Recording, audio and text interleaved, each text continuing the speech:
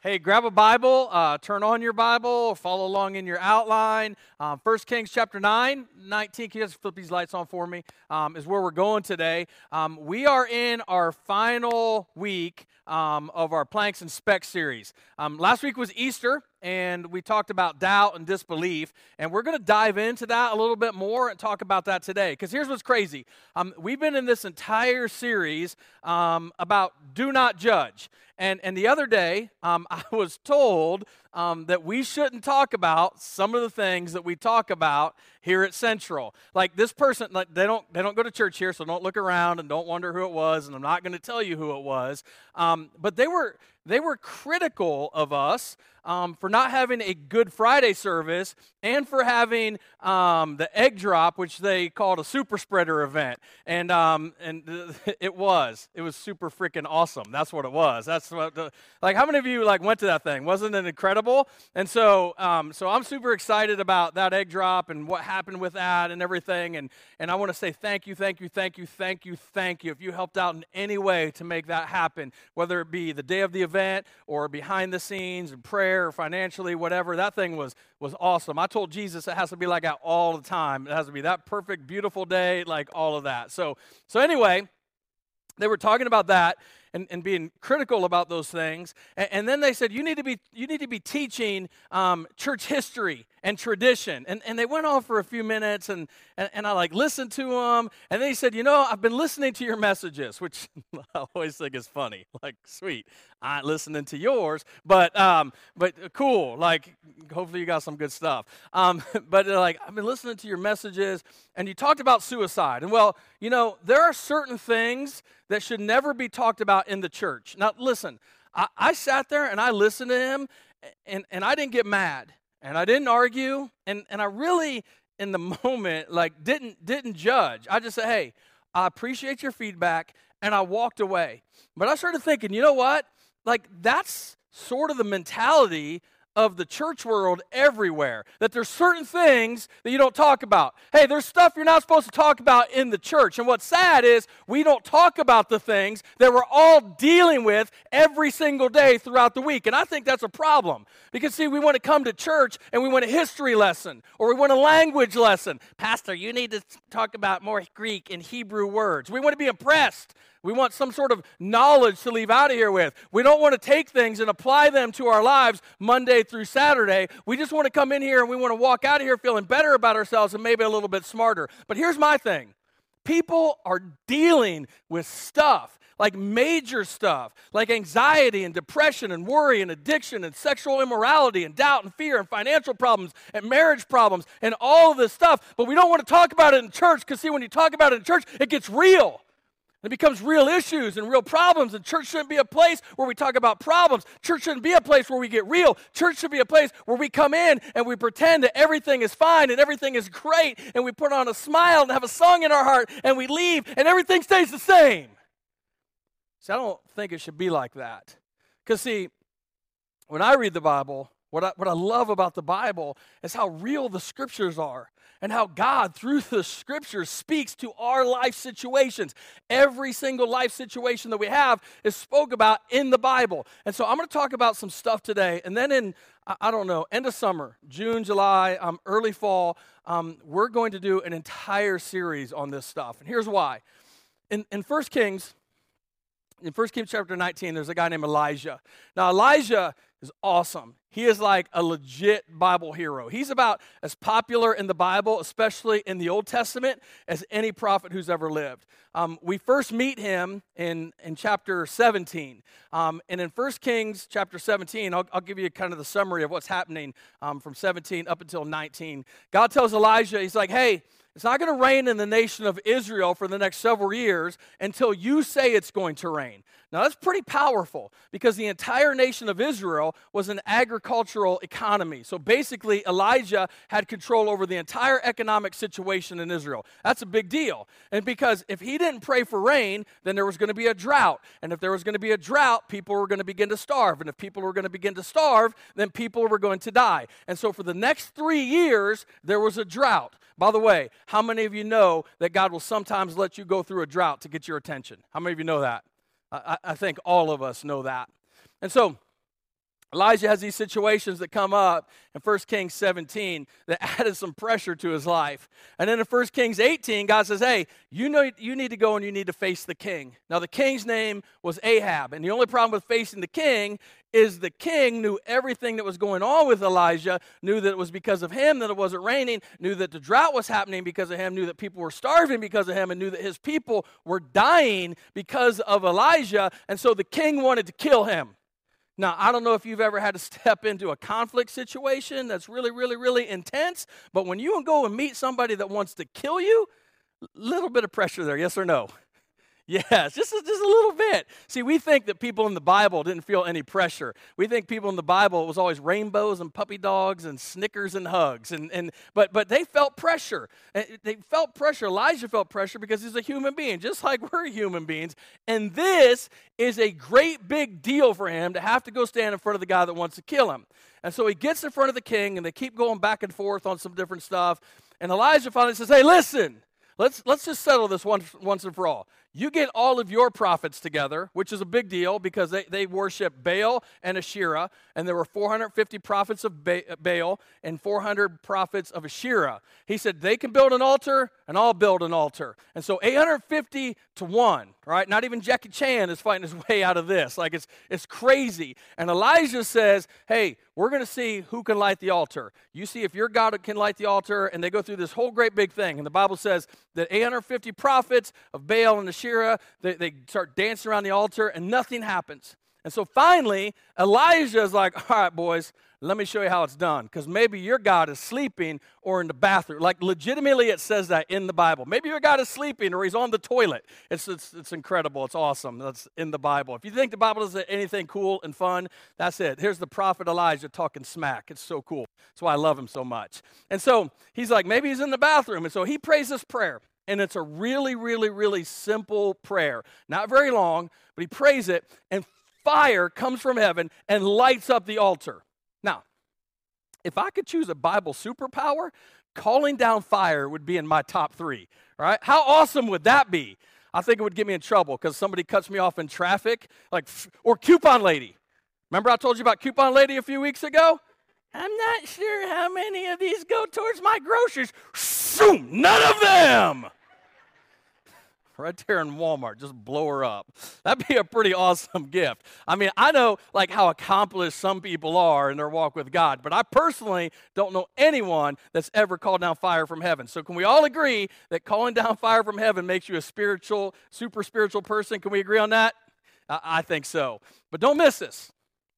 If it hasn't rained in 3 years, what's the last thing you want falling from heaven? Fire, right? You need what?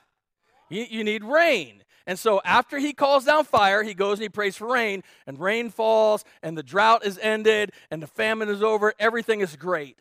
From the outside looking in, if you're just standing there looking at Elijah, you're like, man, this guy has it all together.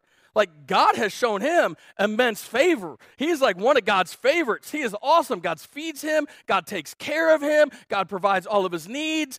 He makes fire fall from heaven. This dude can make it rain. This guy is the most spiritually incredible person who has ever walked the face of the planet.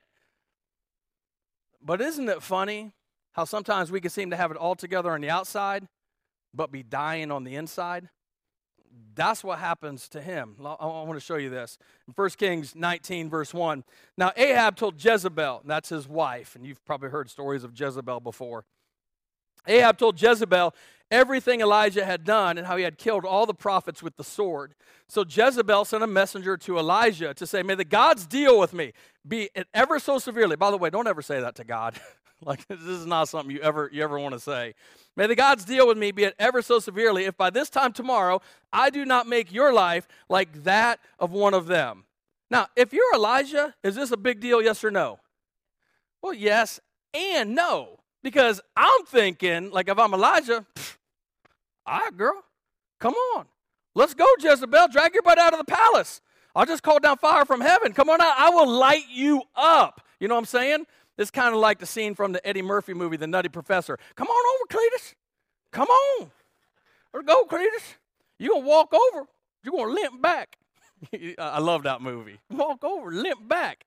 You wouldn't think this is a big deal because dude had just faced 850 prophets, 450 prophets of Baal, 400 prophets of Asherah. He had just called down fire from heaven, and all of a sudden you've got a woman, and she threatens him because hell hath no fury like a woman scorned, right? And so that's crazy. And here's what's really crazy about the entire story of Elijah. This is the first time that fear is introduced into this story. He's dealt with pressure. He's dealt with all of these things, but this is the first time that we see fear. And fear has the ability to make us do crazy things. Like fear has the ability, it does stuff on the inside that we don't manifest on the outside many times. I was talking to a friend recently who went on a date with a girl he met on social media. And listen, I got no problems with social media. None. No problems. As long as you be real on social media. And so with him, I was like, hey, man, how'd the date go? And he's like, I said, what do you mean, He said, well, she used a lot of filters, Ryan. I said, what do you mean she used a lot of filters? He goes, she didn't quite look in person like she looked like in the pictures. And I was like, oh, sucker. And so, but I understood that. And I understood that because some of the most downloaded paid apps, and both app stores are things like Facetune, where you can filter how you look. We always want to filter how we appear, but you know what? We can't filter the inside. No matter how hard we try, we're not going to filter the inside. What's inside of us is eventually going to come out of us. I promise you, every time. What's inside will eventually come out. But we've been taught in the church world, when you come to church, have your stuff together. Put a smile on your face, have a song in your heart, and you tell everybody when they ask, hey, how you doing? Oh, I'm fine, which means frustrated, insecure, negative, and evasive. That's exactly what that means. And so if you told somebody you're fine this morning, see, we're looking at this situation like Elijah. What are you going to do, man? Like, you just called down fire from heaven. Like, you're going to let her talk to you like that? Like nobody can match what you have done. Like, you are absolutely incredible. You're awesome. Like, just light her up. But watch what he does. Verse 3. Elijah was afraid and ran for his life, which doesn't make sense unless you know what fear does to you. Fear will make you do and say things that you normally wouldn't say and do, right?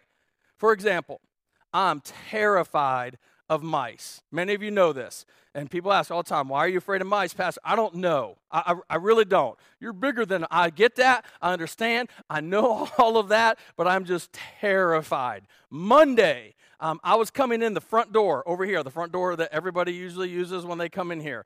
Coming in the front door, walking in, and a mouse ran from that big rock towards the front door. I dropped my drink. I'm not really sure what came out of my mouth. I'm sure it wasn't something godly. I'm sure it was a shriek. I turned around and I ran back to my truck. And I jumped into my truck and I'm in a cold sweat. And I looked around and I made sure nobody was looking. Because I'm sure if anybody was looking, they were like, did he just get shot with a meth dart? Like, what happened to him? And for the rest of the day, I used these doors over here. Like, I walked all the way around, like I didn't even go out those doors. That's what fear does to you, right? It makes us completely irrational, which is what happens to Elijah, this mighty, powerful prophet. Elijah, the Bible says, ran for his life. Now, what he does next is incredibly dangerous. When he came to Beersheba in Judah, he left his servant there while he himself went a day's journey into the wilderness. I did a survey a couple of years ago asking this question online to moms. Mother's Day was coming up, and so I asked this question. And by the way, men, did you listen to me? This is free. Mother's Day is 4 Sundays from today, so write this down, all right, so that way you don't even have to ask. I asked moms, what's the best gift that somebody can get you for Mother's Day? Hands down, the number 2 answer wasn't even close to what was number 1. The number 1 answer, anybody want to guess what it was? A day to myself. I just want a day. I just want a day. Just give me a day. Just one day where I don't have to hear, Mommy, Mommy, Mommy, Mommy, Mommy, Mommy, Mommy, Mommy, Mommy. I just want one day where I can walk the aisles of Hy-Vee and be the one with the smile in every aisle. I just want to worship in Walmart for a few hours, right? And listen, there's nothing wrong with that. There's nothing wrong with getting in your car and driving down the road and playing music and singing at the top of your lungs where nobody can hear. Nothing wrong with that. Solitude is refreshing. Sometimes it's great to just get alone and do that. I mean, solitude is refreshing, but isolation is destructive. Solitude is refreshing, but isolation is destructive. Listen to me, don't miss this. Satan cannot destroy you until he isolates you. Once he isolates you, you are a free game. Somebody on staff sent me this picture the other day. It's a perfect representation of this. Like this whole idea, this whole thing of you can't do life alone, like that's not just a saying, that's true. Because when you feel alone, you'll make sure you're alone, right? That's exactly what Elijah did right here. He left his servant there while he himself went a day's journey into the wilderness, which that's the desert. He came to a broom bush, sat down under it, and prayed that he might die. Aren't you glad that God doesn't answer all your prayers? Aren't you? Now, I've met some people that literally told me, there's nothing in the Bible that I can relate to. Absolutely nothing. If that's your attitude, I want to prove you wrong right now, because you've either said the next part of this verse out loud, or you've thought it, or you've just flat out said it to God. Look at this. I have had enough. I've had enough. I've had enough. This is not the weird guy.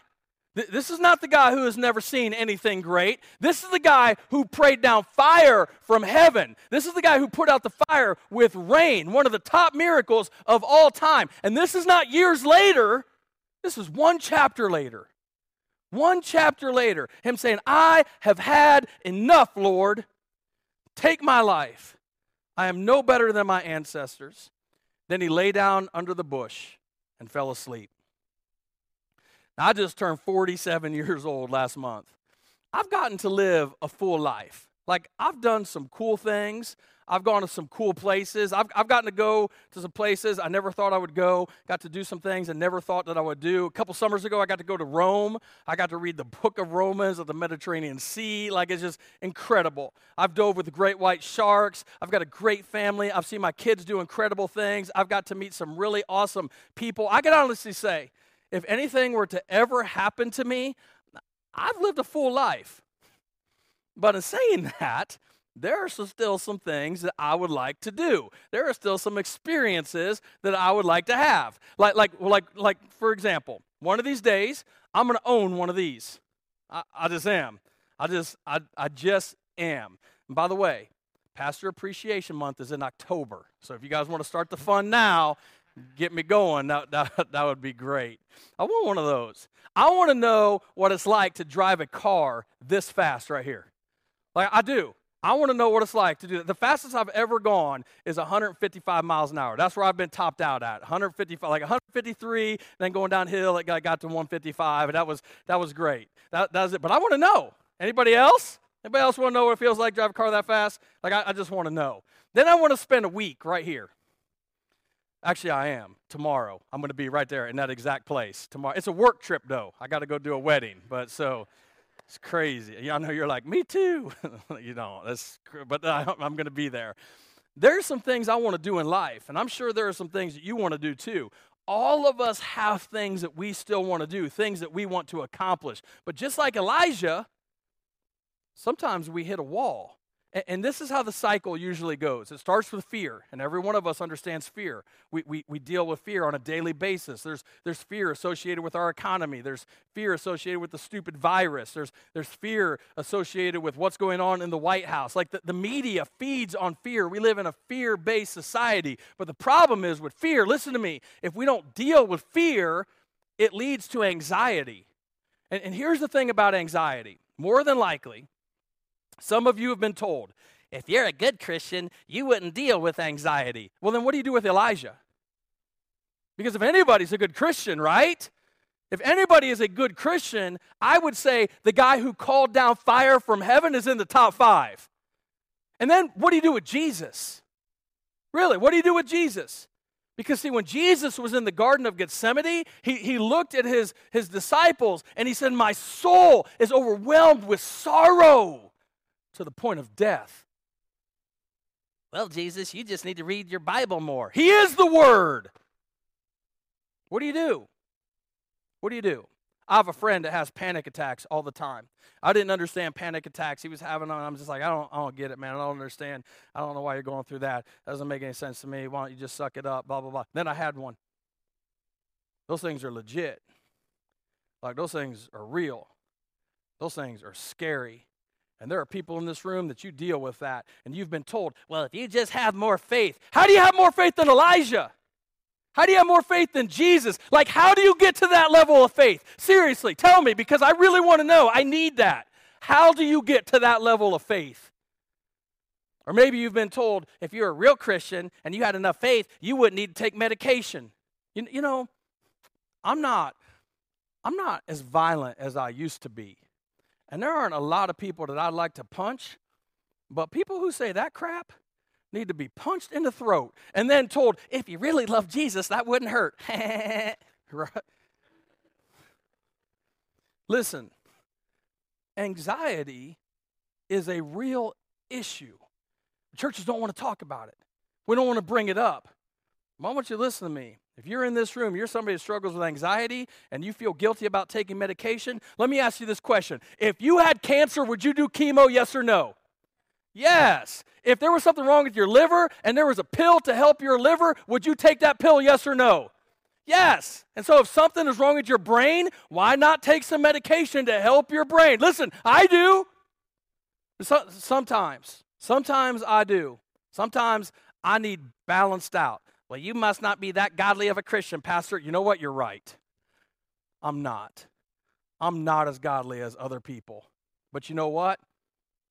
God can provide healing through medicine just like he can provide healing through prayer. Do you know that? Do you understand that? I hope you understand that. That God can provide healing through medication just like he can provide healing through prayer. Because listen, this is the importance of this. If we don't deal with anxiety, it leads to depression. Now, when I say depression, I want to qualify this because there's a lot of people say they're depressed that they're not. It's overused sometimes. Like it's like the drive-through at McDonald's was so long, and I had to pay $57.20 for the person behind me. A lot of people say they're depressed, but depressed is not. Oh, I had a really, really, really tough day. Depression is not, I wasn't really prepared for the test. Depressed is, I can't find a reason to get out of bed. Depressed is, I can't find a reason to leave my house. Depressed is, I can't find a reason to live one more day. Depressed is darkness. It's not a place that we want to be. But there are people in this room that deal with this on a daily basis. And we've been told, listen, you've been lied to. You've been told if you were a good Christian and you had more faith and you were filled with the Holy Spirit, you wouldn't have depression. But you know what? Depression does not discriminate. It doesn't. It's men and women, young and old, Christian and non-Christian. We can all deal with this. And the reason I think it's important to talk about is because if we don't deal with depression, it leads to self-harm and suicidal thoughts. That's where Elijah was.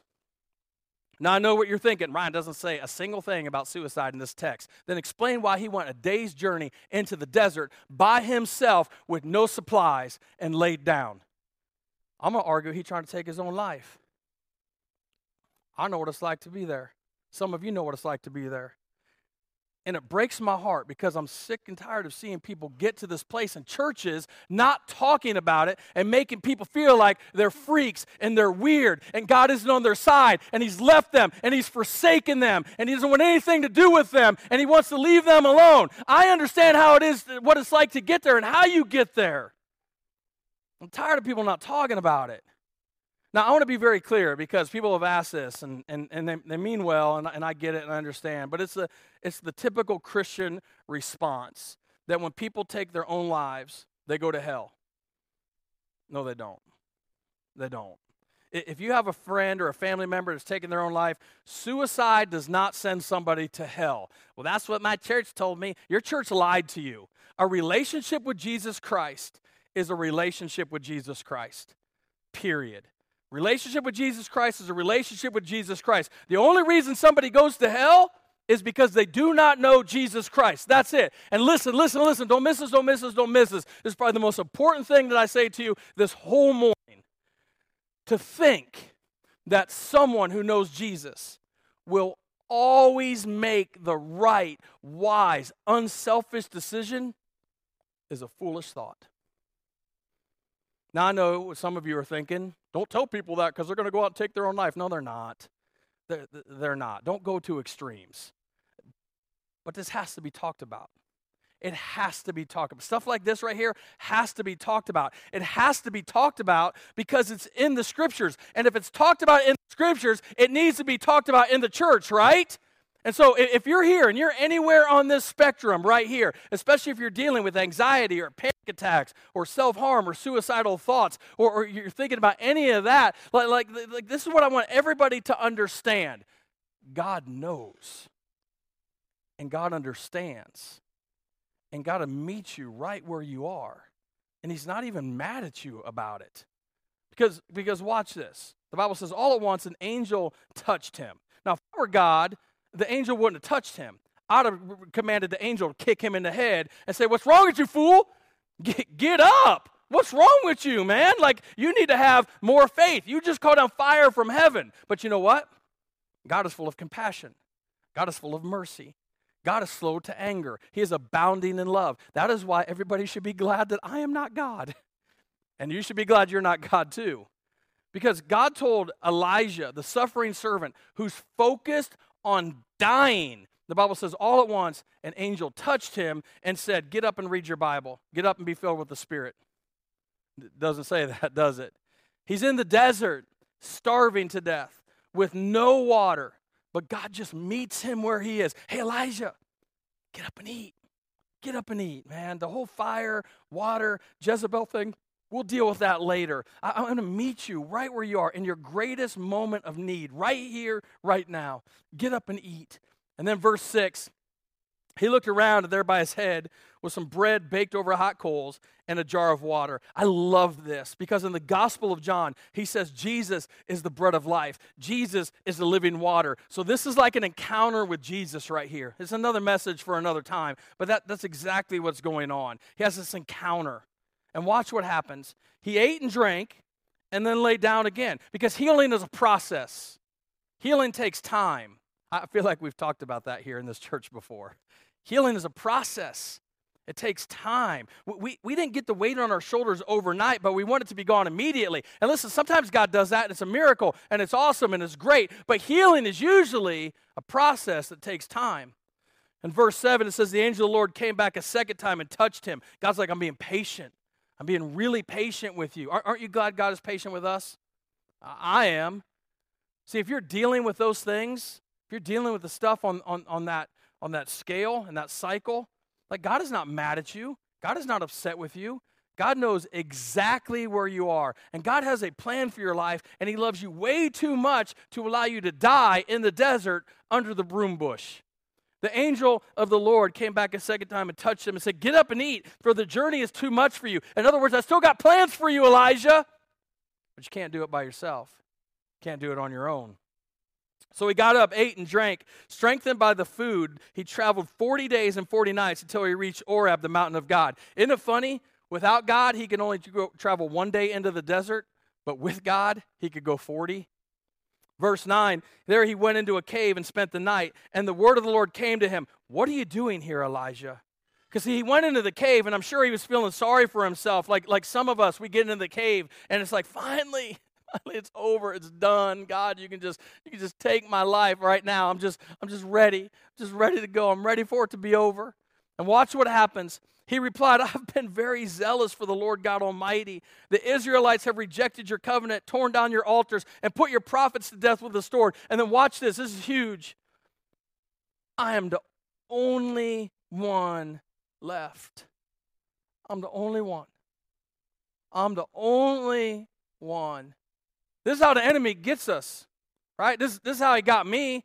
Hey, don't talk about what you're going through, Ryan, with anyone, because everybody will think you're weird. Everybody will think you're the freak at the church. Just put on your filter, put on your smile, use your Jesus word to tell everybody you're awesome, because they can't find out that the pastor is going through something. If you let on that you're struggling with anxiety or depression or having those thoughts that you have, oh my gosh, you're the only one. The only one. You're the only one that's ever dealt with that. See, that's the lie that the enemy tells us. You're the only one. The only one. Everybody's going to think you're weird. You talk to them. Everybody's going to think you're... And Elijah, one of the greatest men in the Bible, believed the lie. Not only did he believe the lie, he told the lie to God. I'm the only one. I'm the only one. I'll show you why that's not true in a second. I'm the only one left, and now they're trying to kill me too. And I love this, verse 11. The Lord said, go out, stand on the mountain in the presence of the Lord, for the Lord is about to pass by.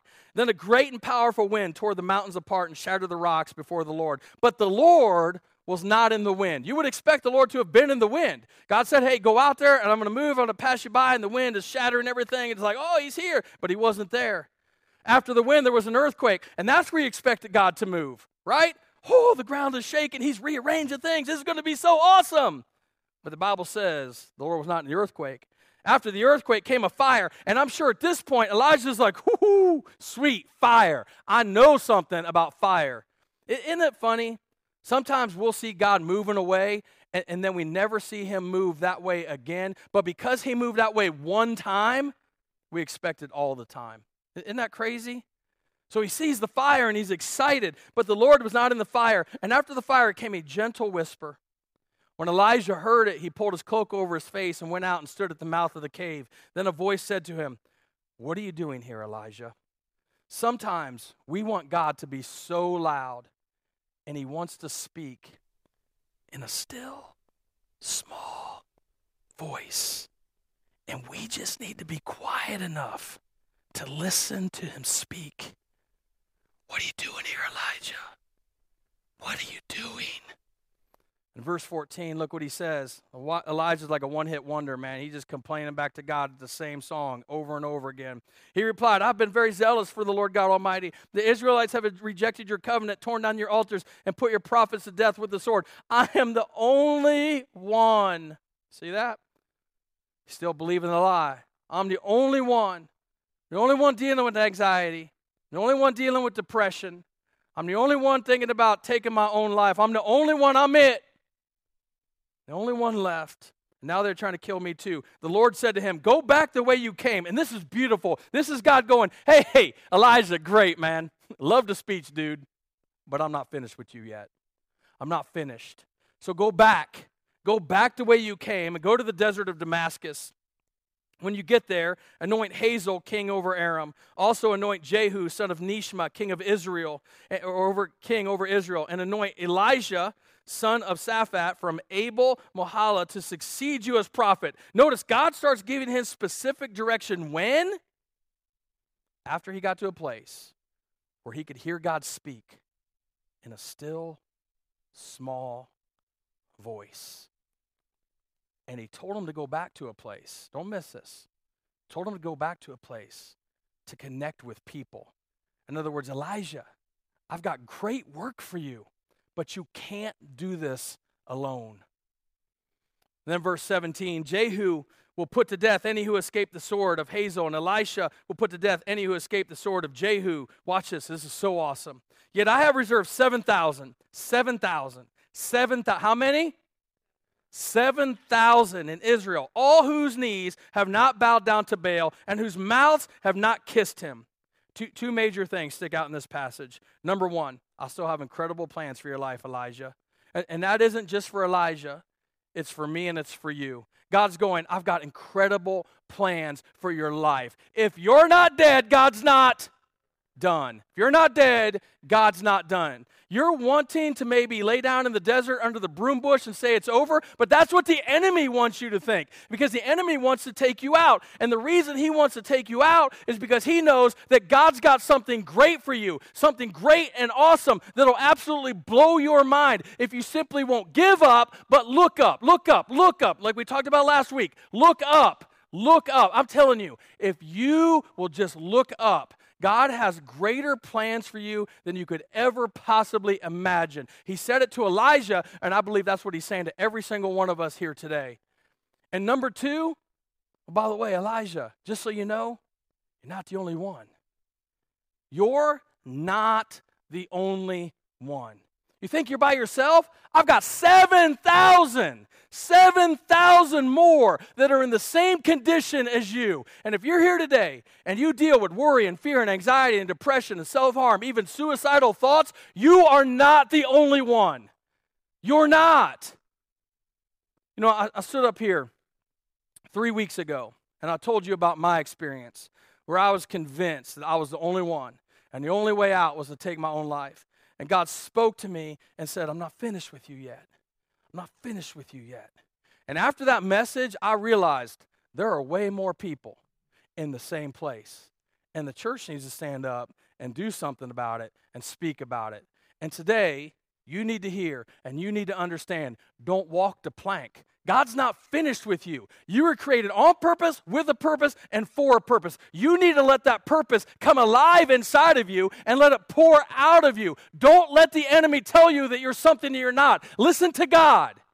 Hear his still, small voice and act big upon it.